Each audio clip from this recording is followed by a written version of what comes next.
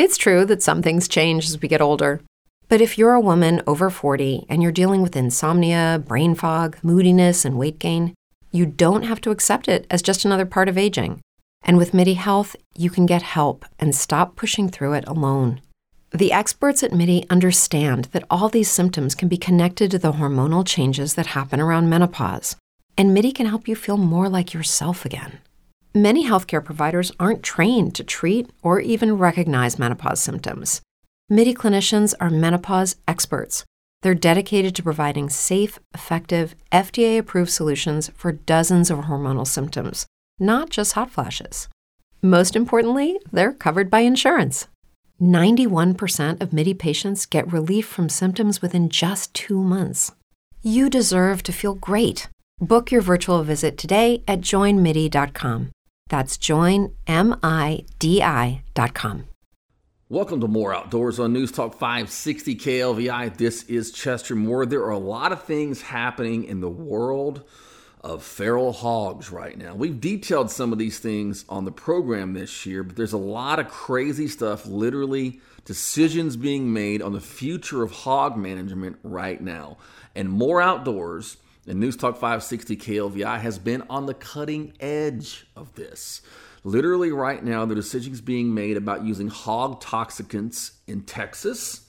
There are decisions being made in different private areas about paying people to go in and do hog control and how this problem is going to be alleviated, because the drought this year caused some really interesting movement of hogs looking for water and showing up some areas where there weren't as many. And that made people in some of these areas around river corridors and even in cities and things like this in central Texas just like freak out because, oh my God, these hogs are everywhere. Well, we're going to talk tonight about the different aspects of hog control. And I can guarantee you the stuff you're going to hear tonight has not been talked about on any other program. We have several different hog experts in different parts of responsibility and just even hog hunters who have ideas talking about hog control at levels you probably never thought of.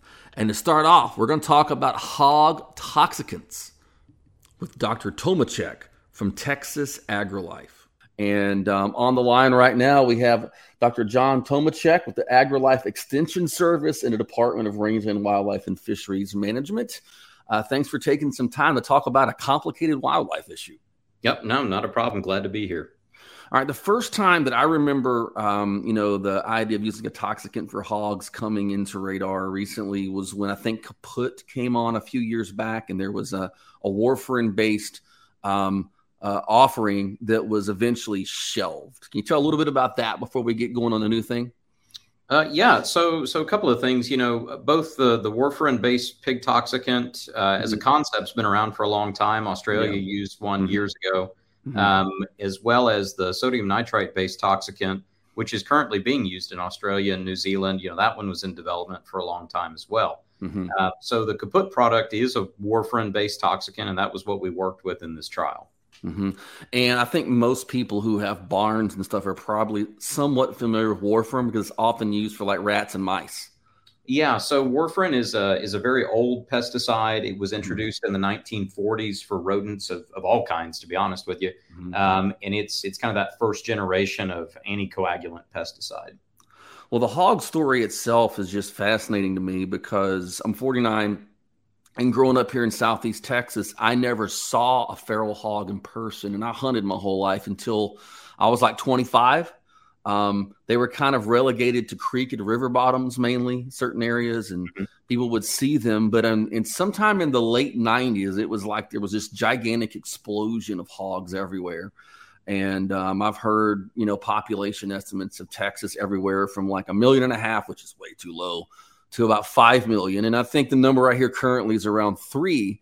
But in terms of, before we go deeper into like the toxin issue, just in the development of hogs, I mean, do you have any idea how many hogs on the range in a certain area you'd have to, take out every year to stop population growth? So there's been some work done on that in times past. And like everything in biology, the answer is it depends. Much of it depends on how many pigs you're starting with. Certainly when you get down to the last few pigs in an area, although there's not very many, it takes quite a lot of effort to get rid of the last ones. That's one of the pervasive issues of getting rid of pigs. But when it comes to how many you've got to kill on the landscape every year to stop growth, there's a number that's often bannered around, which is 70% or 66%.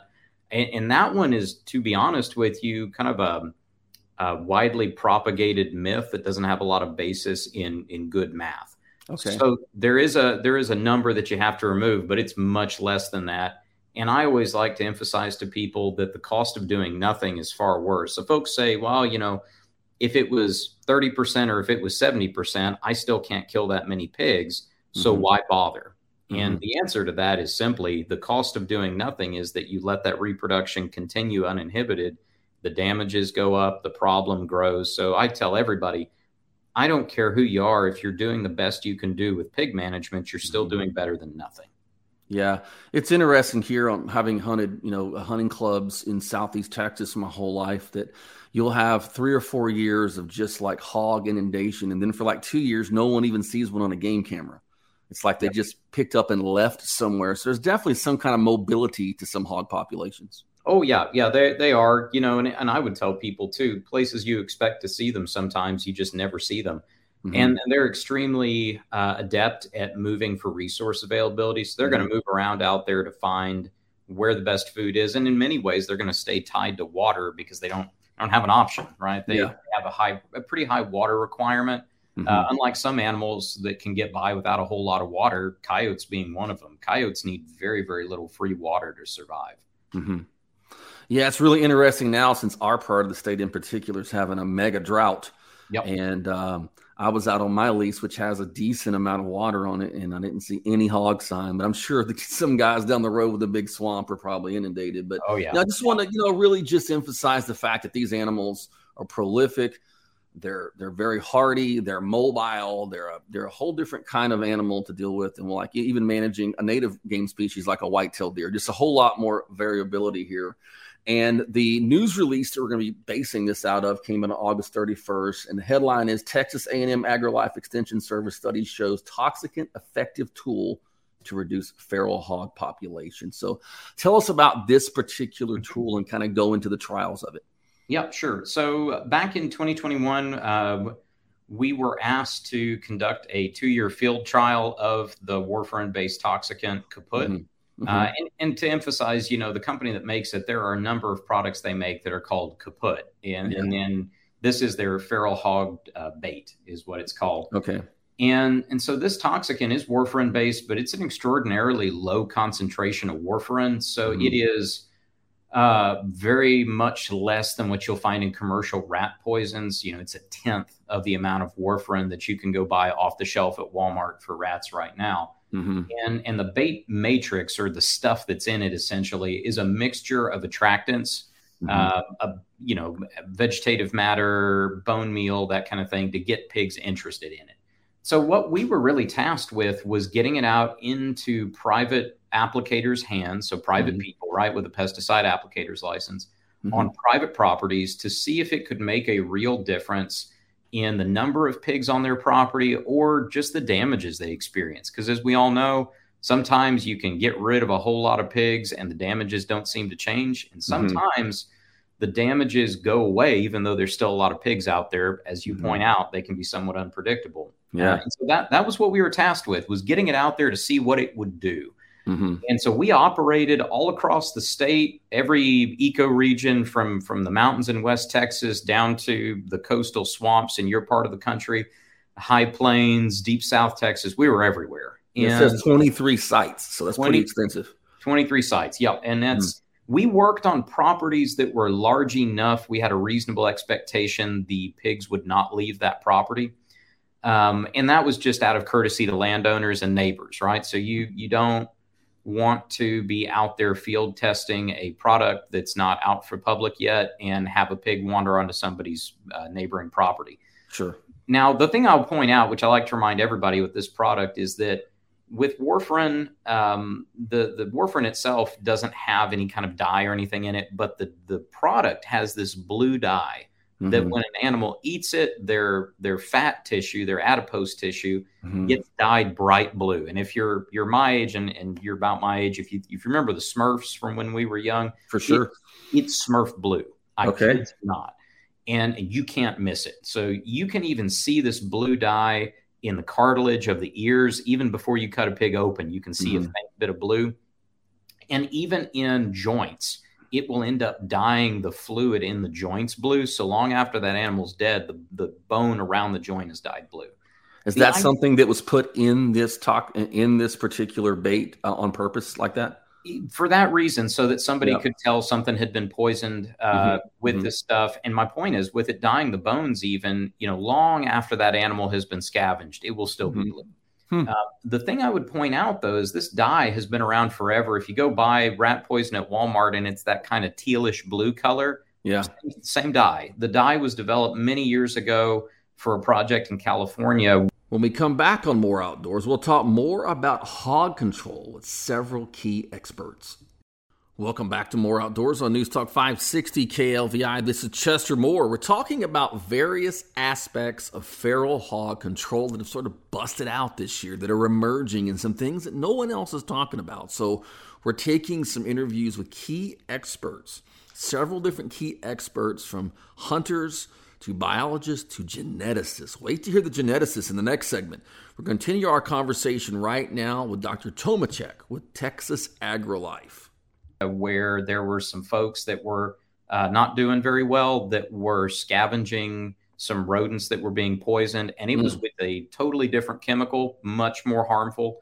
And the concern was that somebody would eat one of those and get sick. So the dye is just a safety measure. But we put this product out all across the state throughout the year, and pretty universally, if folks followed the instructions and best practices for application, where they were diligent at keeping that feeder full, diligent at getting the pigs trained to using it, they had pretty good success. We had several properties that were very diligent, very careful with their application, that, as far as we could tell, either killed all the pigs on their property, or they significantly reduced numbers to the point where the damages were noticeably different. The pigs they were encountering on the property were noticeably different. Now, on this, I want to get people's focus here on how the bait is dispersed. Is this something you put in a corn feeder, or some kind of specific, or a protein feeder, or something that? Great question. So the product is, and on the label from the EPA, the registration, it specifies there are two feeder options. Okay. One is a guillotine style feeder that's made out of pretty heavy steel, and the other is a modified commercial pig feeder. So if you ever had show pigs or domestic swine, you'll know what I'm talking about. It's got a flip lid. Now that one's modified with a heavy steel bar to keep the door closed. And the trick there was to make sure that nothing but pigs could get into it. And remember, the manufacturer of this product worked on this for many years in their own R&D. So you have to put it out in this particular feeder. Now, one thing that we did learn in this trial, which won't surprise anybody, the application instructions specify that you need to open the feeder up, fill it with just corn to get pigs used to using it. And then once they're used to using it, you close it, and then they will open it and eat out of it. Okay. And that is true. But in fact, what we needed was to close the opening just a little bit more than completely open, to get it to where the pigs could see corn, but they had to stick their head in and lift the door just a little bit to get to that bait. And that trained them pretty quick. That's going to help if this thing comes to market. It's going to help with efficacy and getting pigs trained. But yeah, you had to have something that only pigs could get into. And we didn't have any issues with non-target animals accessing the bait, as long as that feeder was working well. Now, my question on non-target animals is several on that, but we'll get to. But there's one that with the pig thing that's a special concern to me, and that is javelinas in South Texas. It's a great question. We use this around javelinas, and I've got photos of javelinas sleeping around the feeder, but not able to get into it. Because, there's parks and wildlife studies showing that, in 1930, javelinas are all the way to Oklahoma. Now they're south San Antonio.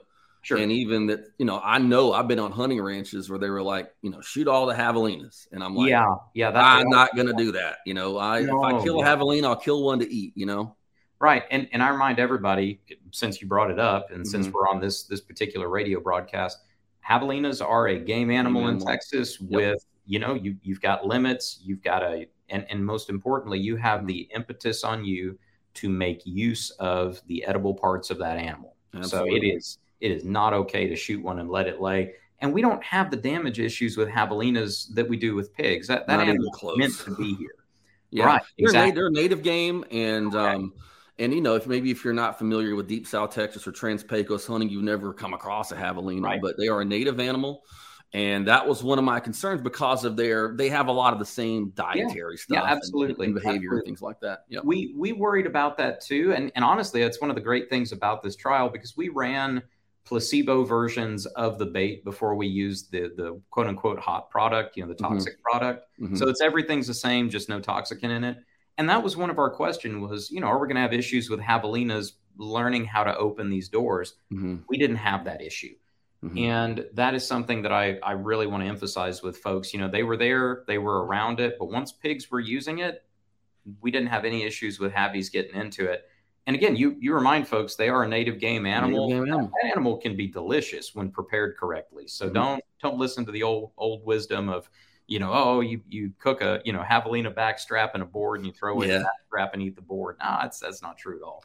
No, I think they're amazing animals, and that's one of my primary concerns in the beginning. But hog toxins, 'cause I'm like, oh Lord, some of Right. these Oh yeah, for some of sure. these places down there now with javelina obviously being more like that. What about how like crumbs of this getting out and You know, birds or maybe even turkeys or deer or something? What right. were some of the results of that? That's a great question. So we actually kept a pretty close eye on the kind of the crumbles and the crumbs that were out there. And Yeah. pigs are remarkably efficient at cleaning this stuff up. There was so little out there. Hmm. We had a hard time finding it. We had to get and I'll use these units of measure since we're on this broadcast. I had to get out my reloading scale to measure it in grains because it was so light, the amount we could find. So we're picking it up with tweezers and Hmm. putting it in a dish. Very, very little left. And the thing about this chemical that I would remind you also, it is not acutely toxic. Hmm. So you actually have to eat doses of this over several days, and you have to eat a fair amount of it to have any effect.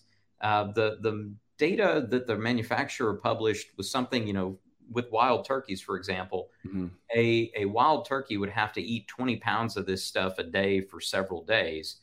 Hmm. I don't think a turkey's capable of doing that. No.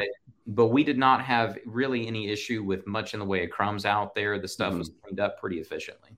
Now, something that's coming back in Texas, especially in the Trans-Pecos and in Northeast Texas, is black bears. Hmm. Was there any of this put out in an area where there are potential black bear encounters with it? So that's a great question. We have never solved the issue of a pig specific feeder that bears can't get into because Yeah. of bears' dexterity. Hmm. So we specifically did not use this product around bears. Now we were in Hmm. regions of the state where there are bears, Hmm. but we were very diligent ahead of time, making sure there were no bears out there. Hmm. No one had seen a bear. There was no bear sign. And what we told the landowners, the applicators, was Hmm. if for some reason there's any indication of a bear around, you shut it down. Hmm. And that was, and again, to emphasize, we didn't have any bears around, but even if a bear had gotten in, a single feeding would not be enough to hurt it. Now, a question that I've gotten several times since this was been brought up is about like hog goes in a couple of times, eats some of this stuff, hunter shoots the hog. Yeah. And what are the chances of having problem with consumption of the meat, and how long would it take for the fat to get blue? So the fat turns blue, to be honest with you, within hours. Oh wow. And that's not from our work. That was from some work that the manufacturer did up in the Mhm. Panhandle a few years back. Interesting. But it turns blue very, very fast. Wow. And pretty noticeably so. I was shocked. But I would also emphasize that we did not evaluate residues of warfarin in meat. What I can tell you about the chemical itself is that it is processed pretty darn quickly by the liver. And from studies that have been done, actually in Europe of all places, there's not a lot of warfarin or anything like that that shows up in muscle and meat. But again, we didn't look at any of that. We weren't, that was not just within the scope of our study. But that is one of those things that if folks are concerned about, the blue dye is there, right? The blue dye is going to be obvious. Mm-hmm. Now, in terms of the delivery system here, is this something that's going to be like legislated or regulated that you have to use certain kind of delivery systems? So, remember this product got an EPA registration back in 2017, and that EPA label specifies the feeder apparatus. Okay. So, like, it wouldn't be legal just to chop it up and put it in a regular deer feeder or something. Right. So the EPA registration is pretty clear on that. And again, this is one of those where you've really got to train pigs to use it. So I would emphasize to people, not only would that be a violation, there's no state label right now. That's Texas Department of Ag's business. We don't know what that may or may not look like. But just from a federal label perspective, that would not be okay. But it also wouldn't be effective. You would just be throwing money out. We appreciate Dr. Tomacek giving us some great information about the hog toxicant issue in Texas and also just how toxicants work. And you can make up your own mind. Do you support this? Do you not support it? Shoot me an email at chester@chestermore.com. Give me your opinion on using toxins for hogs. When we come back, we have a genetic researcher involved in cloning that's going to talk about potential for feral hog control. Welcome back to More Outdoors on News Talk 560 KLVI. This is Chester Moore with a special program talking about all the things that have converged in the last year about feral hog control in Texas and beyond, ranging from hog toxicants. And if you missed the last two segments, go to the podcast, klvi.com. Click on the podcast link, you'll see the archive.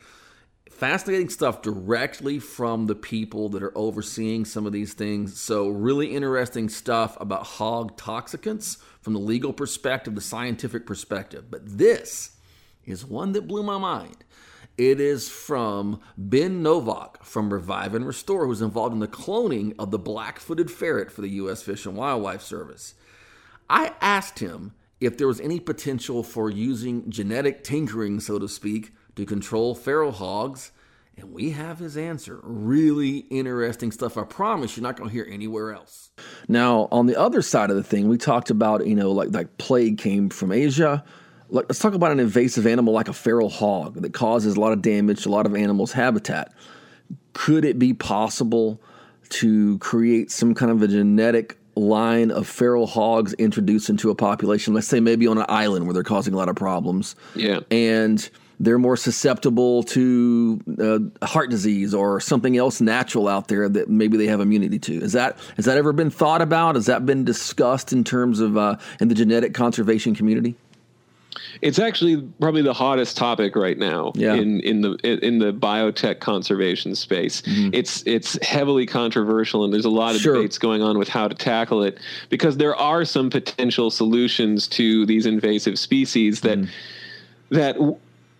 have some big pros and some potential serious cons. Yeah. I definitely fall into a particular camp that is not really a part of the debates a lot. Happy to share that here.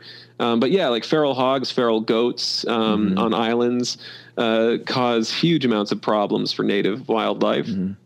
And, and feral rodents too. And right now, the best means of going out and eliminating those populations is by actually going out, rifle in hand. It happens all the time here. I'm trying to kill them on my property because we like to barbecue them here in Texas. And it's tough, right? I mean, yes. A feral animal can go anywhere a human being cannot. Exactly. People are using choppers on islands to go get these animals. And the thing is, you leave one pregnant female. It's over. They're going to come back in a year. and you have to do it all over again. The alternate is, poison and toxins. Yeah. And it works, but inevitably you're going to lose some collateral damage. For sure. Some native species that you want around are going to be there. And either method, is ultimately not humane. Like, I'm a hunter myself. There's no one in the world that can provide an incredibly swift kill on a wild animal. We can do it better than any predator in the world. We're not tearing animals up. I've taken some hogs out pretty quick, but but it is impossible to just like humanely do it the way a veterinarian does in a clinic, right? And And toxins are the far worse option. By far, yeah. There's a lot of controversy over that in Texas right now with the USDA tests and stuff like that. A lot of division on that. But I had to ask about the genetic. Just is that even a possibility in the future? So the big pro to these new potential genetic solutions, things like gene drives, is that they're humane. Animals don't end up dying horrible deaths. And the animal spreads the solution for you. You don't, as a human being, need to try and find every nook and cranny these animals get to, because the animals are simply spreading the tool by breeding. And the most popular version of this is what's called a sex biasing gene drive. And it doesn't have to be gene drive either. I'll explain the difference. The idea of a drive is that, when a male breeds and has offspring, in mammals, he passes on the Y chromosome, which makes males. Half of his offspring become male, half are female. And that's usually how it goes with every gene, right? You got a 50% chance of getting it from your mom or your dad. A gene drive, which happened naturally, there's ways, these are selfish genes, genes that figure out a way to bypass the system, will actually be inherited at rates of anywhere from 60 to 70 to 95%. They figure out a way to beat the odds. And with CRISPR-Cas9 technologies, we now have the power to actually harness and do that ourselves, where we could take the genes that make a male and make them actually duplicate themselves into all the offspring, so that even the genetically female offspring end up inheriting a male gene and become male. So over several generations, the entire population becomes male and just dies out after the last generation, lives out its life expectancy. And so that's a really attractive option, but people are always worried that, okay, well, what if one of these gene drive animals escapes the island where you want to eradicate them and gets to somewhere where you actually want those animals around? How do you build in safeguards? Now, there's ways to actually prevent and slow that spread. There's other options that don't drive. There's something called say the W shredder, where you would actually design CRISPR-Cas9 on the Y chromosome that goes out and actually attacks and cuts up the W chromosome, so that only Y carrying sperm end up passing on, and you once again get only males, but it's a little slower to build up in the population. There's a lot of different mechanisms for it. Ultimately, I think a lot of people are forgetting that we don't have to build in genetic barriers at a molecular level to make all of this stuff safe. Biosecurity measures do work. There are islands out there in the world where feral rats or goats or other animals have been eradicated the old-fashioned way and have been free of those for decades now, because people put biosecurity measures in place to prevent those animals from getting back to those places. I think a combination of using landscape and human intervention and these gene drives will be able to allow us to implement these in the wild in a very restricted, localized way to humanely and effectively control our invasive species, which is one of the biggest problems we have to deal with right now on islands, especially, but also, on the mainland, right? Yeah. Just mention, because islands not only have, you mentioned the feral hogs, like rats up in somewhere in the Pacific, there are areas where Norway rats have showed up because of ships and foxes and all kind of stuff, and have ruined bird populations and different things like that. So, it's shared techniques and whatnot, but these biotechnologies create these extremely different potential avenues for helping wild species.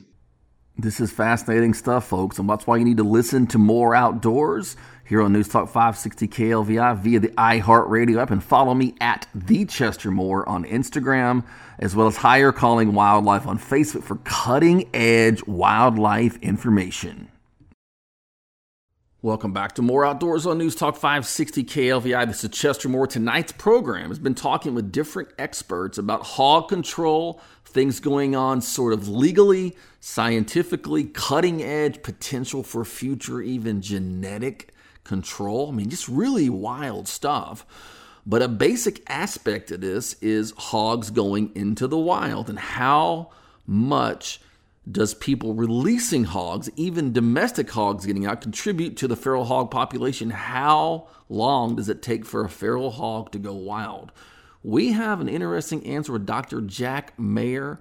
This guy is literally the world's top hog expert, and his answer on hogs growing in the wild is fascinating. Now, the first thing I got to ask you is, what made you want to start researching hogs? Well, I'm a hunter, so that kind of started it. And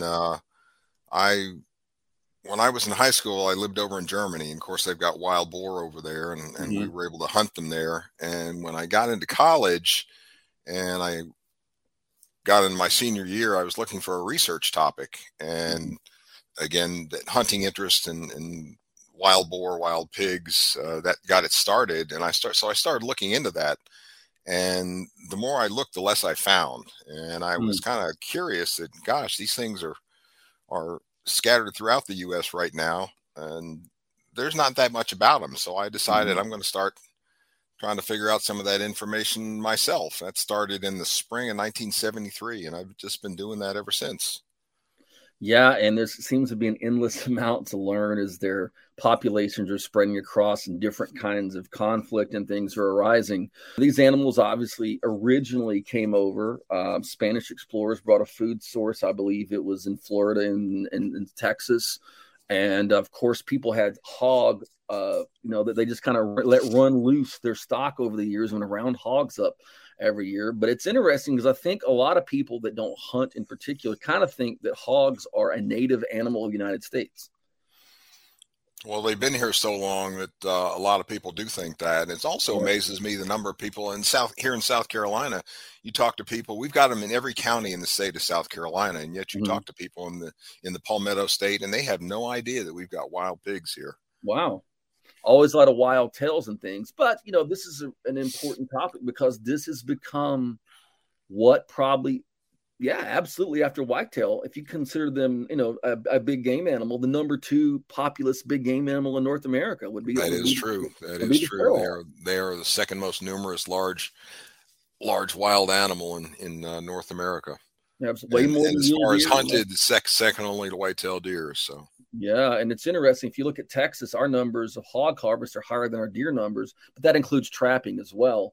And so, lots, but still populations keep growing.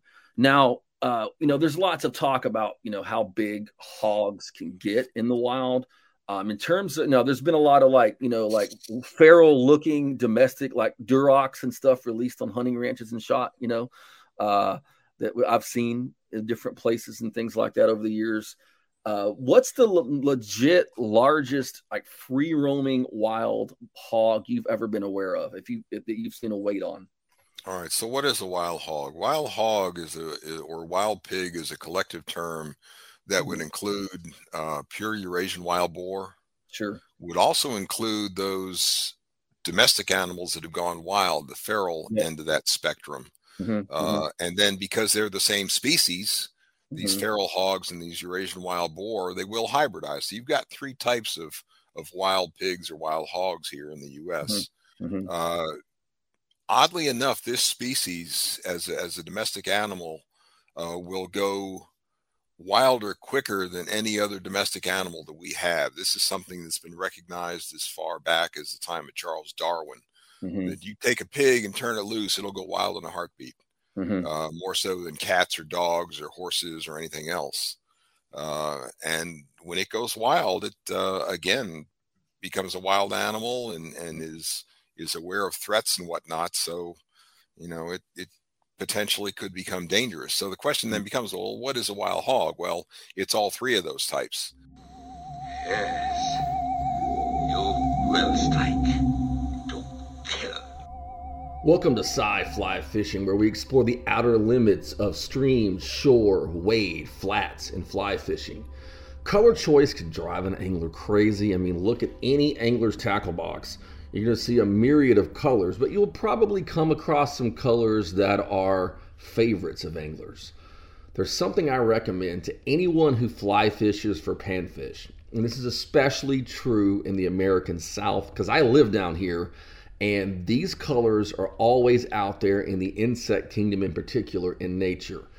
Never leave home without red and black flies. Now, you need some black flies, you're probably going to need some red flies. But combination red and black flies have been tremendous for me. While I was having real difficulty cracking the code on crappie, red and black did the trick. When I went to Florida recently and was fishing for cichlids, including Mayan cichlids and jaguar cichlids, and even caught tilapia, the code cracker was red and black. When I fished some bayou water near here, where the water was a little bit dirtier than I normally fish, in the private lakes I fish for bass, I put the red and black on, and it did the trick. You know, in the spring here, we have what are called love bugs, and they have like a deep orange, reddish sort of spot on their head, and they have a small black body. And maybe that's what it's mimicking here. But I'm telling you, whether it's Florida, whether it's Texas, when I take the smaller flies, your nymphs, your small terrestrials, I always have one that's black and red, with black being the majority color and a touch of red somewhere. And for whatever reason, that does the trick. I've had days where I went out and I had a solid black one and got one or two brim. Switched over to one the exact same pattern, however, it had a touch of red and caught them. It doesn't always work, but it's the one thing I keep going back to. So if you're going out there and making some of your fly selections, and maybe you're traveling to a different part of the country and thinking, man, I'm going to go catch some brim, or I'm going to go catch some crappie or some bass, don't overlook the colors. Black and red can help you get it done, whether the water's dingy, clean, or somewhere in between. If you would like more sci-fly fishing, get exclusive segments on Higher Calling Wildlife, the podcast. Also, listen to my podcast, Dark Outdoors. Both are available on all major podcasting platforms, including Spotify, Apple Music, iHeartRadio, Amazon, and others. That some of the local hunters, dog hunters, caught just north of the site that was a domestic boar that had escaped and was a wild hog at that point. It was tearing up crops and chasing chickens and whatnot, and it weighed in at 750 pounds. Man, so and it was legitimately a wild animal at that point. So yeah, depending on if you get an animal that's raised in a pen to maturity, and then gets away and goes wild, it legitimately becomes a wild animal. So you could get, in quotes, wild hogs, wild pigs that go 600, 700, even 800 pounds. Okay, well, it's interesting. They're not going to get that way in the wild on their own. They've got to be raised in the pen first, but that doesn't mean they aren't a wild hog when they get shot. Well, there were two different people in my region that I came across that had islands that they had leased for cattle on two different river systems here, and they would go buy these big hogs at the auction. All right, and they would put them on the islands to, quote, control snakes, to eat snakes. And a cousin of mine went camping on one of these islands one night, and he wakes up and there's this like 500-pound white boar at the end of his tent wanting food. Hey buddy, you got any food? Yeah. And it's like this guy went out there and supplemented food or whatever, but I guess you're saying it wouldn't take long for that hog or its generations, if it decided to swim out and go live with others, to get in a truly wild state and be out there and be part of that population. Yep, that's very true. I can't put an actual. I've heard people say, "Well, it only takes so long." Well, I'm not sure you can put an actual time limit on it, but very quickly they will go wild. What a fascinating show tonight with great experts, and being able to talk about, even in this last segment with Dr. Jack Mayer, about the introduction of domestic hogs and how that impacts hog size in certain areas. You can follow me at The Chester Moore on Instagram, Higher Calling Wildlife on Facebook, highercalling.net, my award-winning blog. God bless you, and have a great outdoors weekend.